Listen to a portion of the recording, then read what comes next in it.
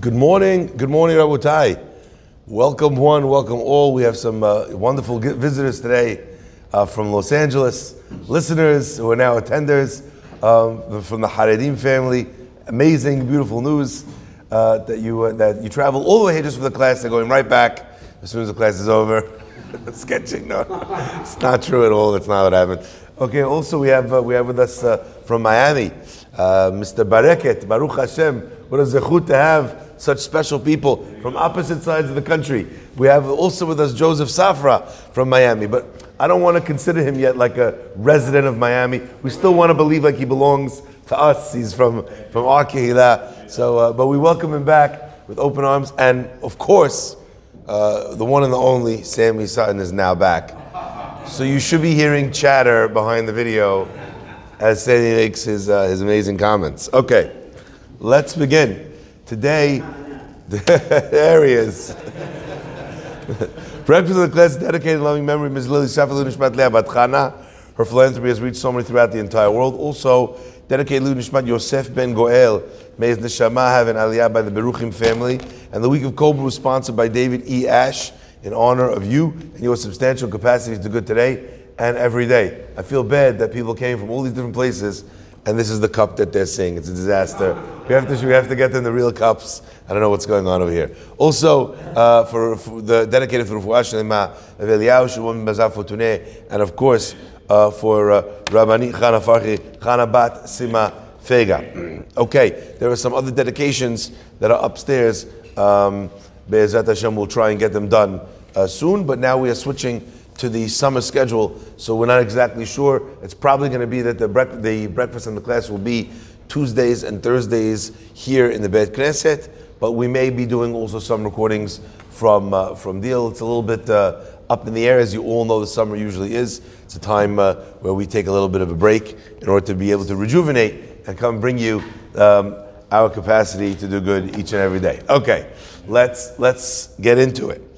My friends, we read in the parasha of Korach about what seems to be a mutiny and a rebellion, where Korach attempts to take over the leadership position of Moshe Rabbeinu. He tells Moshe that this idea that you and Aharon are in charge, come on, what's going on over here? We don't need a leader. Ki kol ha'edah kulam kedoshim. For the entire kahal, everyone is holy. We don't need you or Aaron to be holy and lead us. We have leaders. Everybody is a leader. Okay? Now, the interesting thing here is that you have to understand where this comes from. Where is this platform of no leaders coming from in Korach? This anarchy that he's calling for. Because kulam kedoshim.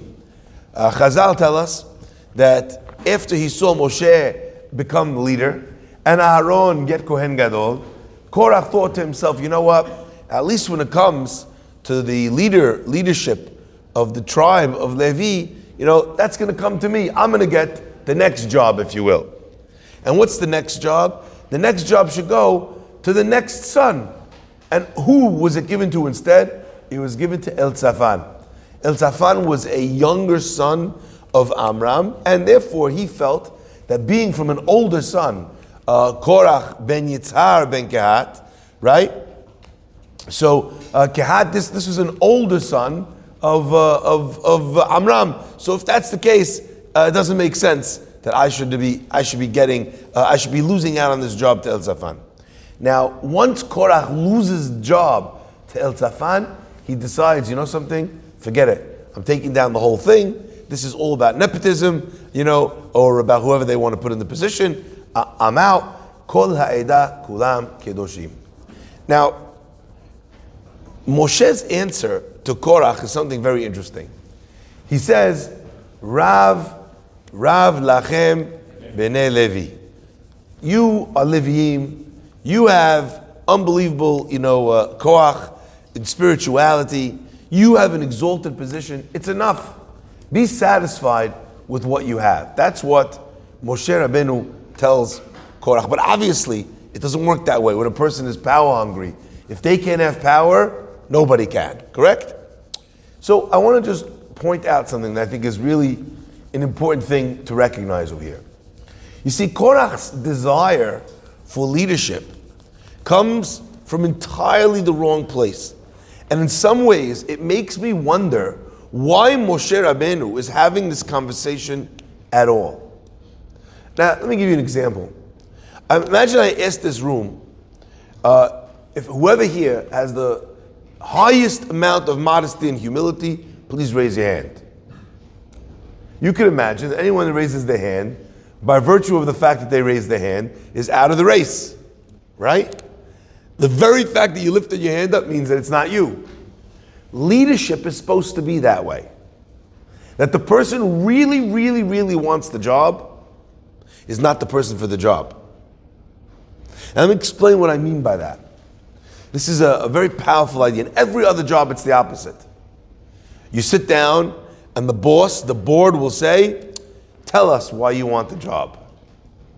And if they can sense that you're passionate, that you're hungry enough for the job, that's when they hire you. And if there's not that hunger and that desire and that passion for the job, they don't want you, correct? Let's take a look at the model of how Moshe became the head honcho. Hashem says, Moshe, I want it to be you. Moshe is like, no. But it has to be you, but it can't be. I have a speech impediment, send my brother. Moshe spends 7 days turning down the job. And what is God's response to that? It has to be you. It can only be you. You see, there's a fundamental disconnect over here between Korach and the job he's running after. Not really only El Tzafan's job. He'll take the lower job so he could get his foot in the door. But what did he really want? He wanted to be in control. And if he could not have control, no one could have control. I want you to understand what that means and what that looks like. Because this idea that the misunderstood model for leadership wreaks havoc on a community, on a people, is not something which is only true in a national level. What is true leadership really about? We just read recently about Moshe Rabbeinu. Moshe Rabbeinu says, I'm carrying these people. Ka'asher yisa ha'omen et hayonek. What does that mean?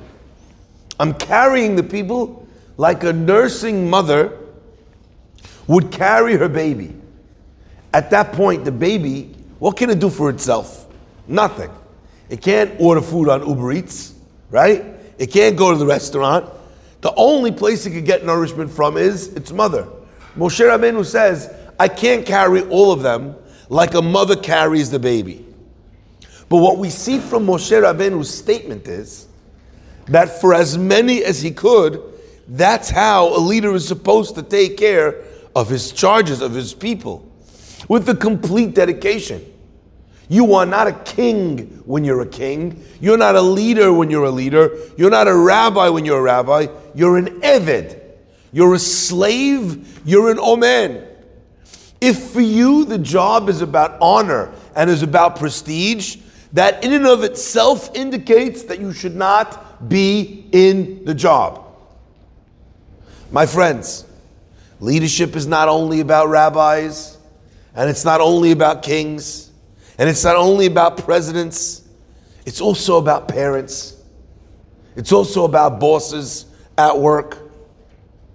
If you see leadership is a function of being able to give service to another, to be able to make the other person their best, to encourage them, to make them more productive, then you recognize that the sum of its parts are much greater because you're there managing all of them at the same time.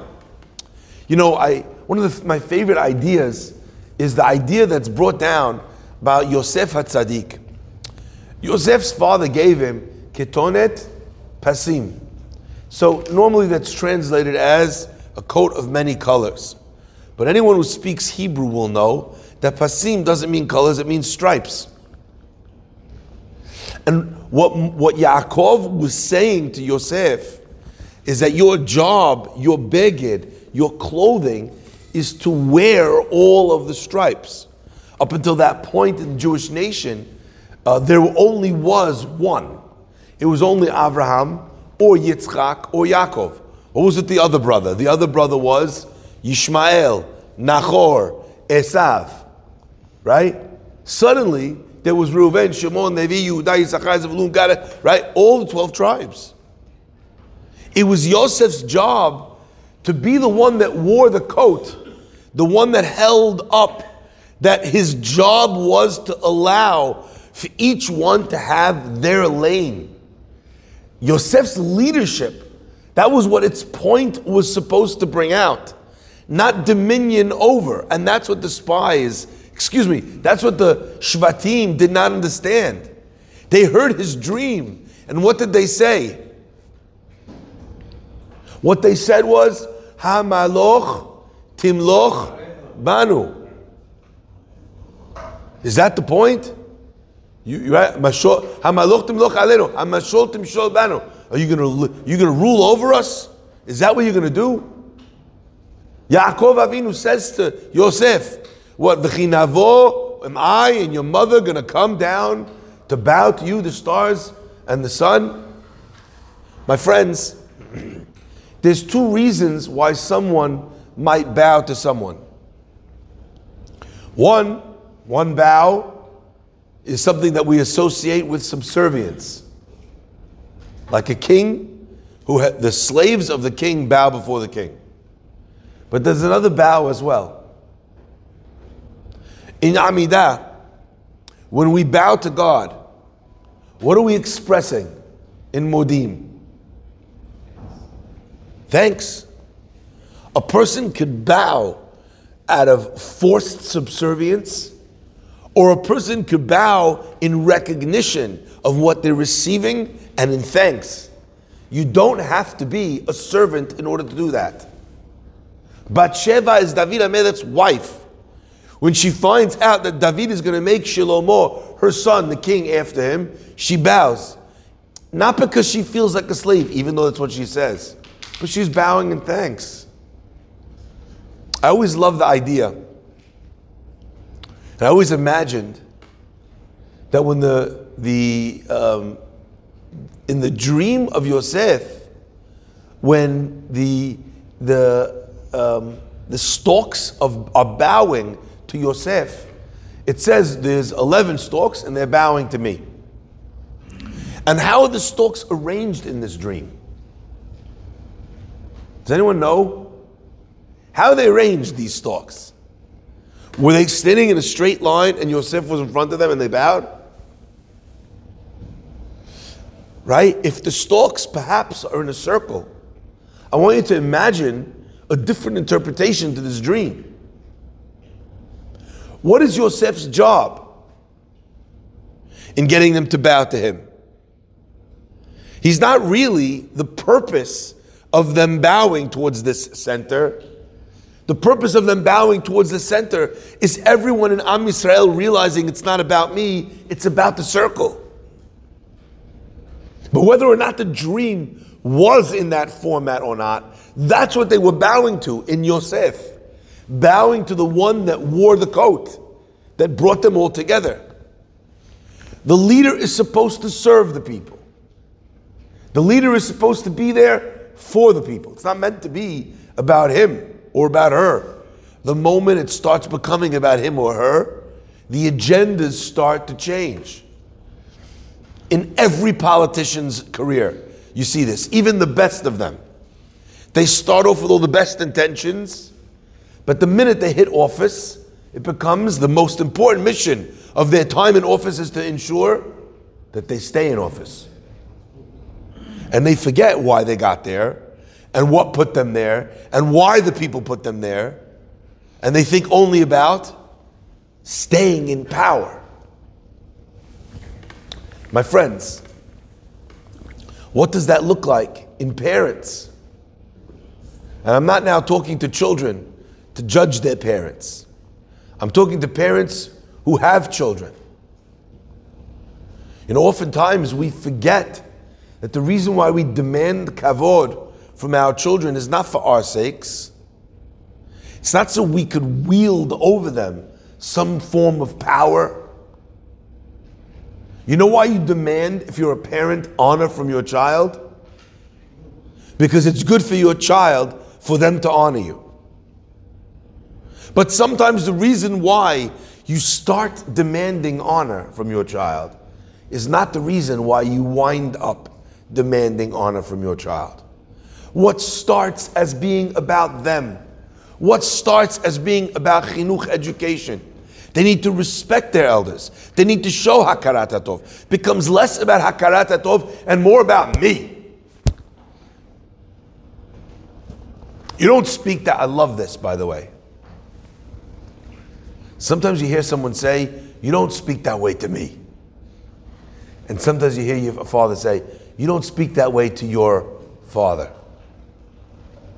I think those two words in that moment are so different. One is about me. One is about, I cannot let you speak this way to your father.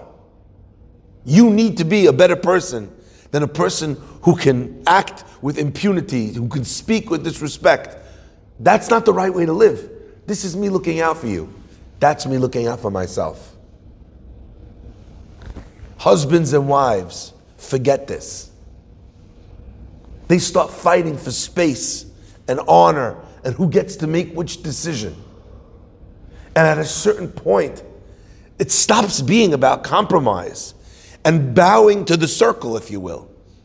Bowing to the needs of the many. Bowing to indicate that I'm thankful to be part of this unified group. And eventually it becomes about some form of manipulation or agenda where I'll give you this, but only because I want to get that. And even my compromises don't come from love or concern anymore. They come from an agenda to get what I want next time. What is Moshe saying to Korach? He's having a conversation with Korach, but really, the point of this conversation is moot. You know why? Because Korach wants to be a leader. There's no conversation between a man like Korach and a man like Moshe. It is because of this that the Chachamim say that in the Mishnah and Avot, it tells us, what is a machloket l'shem shamayim? Machloket between Bet Shammai and Bet Hillel. And that machloket, it's a machloket for the truth. It's sofo litkayem, it's going to last forever. But then there's another machloket. The machloket of shelo l'shem shamayim, not for the sake of heaven. And what is that machloket? Korach v'adato. Korach and his people. And all the commentators point out that it's not davar v'hipucho. It's not a thing, and it's opposite here. In the first example, who are the two protagonists? Who are arguing with each other? Bet Shammai and Bet Hillel. Korach and Adato are on the same side. So what's the machloket shelo l'shem shamayim? What should it be? Korach v'Adato and Moshe. Moshe is not mentioned. You know why? Because Moshe is not arguing with Korach and Adato. Moshe doesn't want the job. If Moshe was allowed to, he would walk away. He would have walked away. He would walk away. And by the way, it's amazing. Yehoshua comes 2 weeks ago, and he's like, Moshe, you know what they're saying about you? That you're going to die and the leadership's going to transfer to somebody else. Moshe is like, this is the face of a person who could not give a darn. That's not something that worries Moshe. He never wanted the job. He says, Alevai, that the whole nation should be leaders. What's Moshe really saying? How wonderful would it be for me to retire from a job that I loathe? Not because he didn't want to do the job, but because he didn't want to be in charge. He didn't want to be in an elevated position. He's the most humble man that ever lived. And if you can maintain that, I don't want to do this job. I must do this job. I must because there's nobody else. I must because there's no one who can do the job the way I'll do it. If it's about the people, if it's about serving the people, if it costs you a big price, Moshe costs him tzipporah, to be the man who receives the prophecy at a moment's notice. if you're in for that, for the sacrifice, if you're in for the lack of gratitude, if you're in for the people questioning your every judgment, if you're in for the pain, torchachem, the difficulties of the people, and you want to help, and you don't think it's a bother, and you want to inspire, and you want to give a class,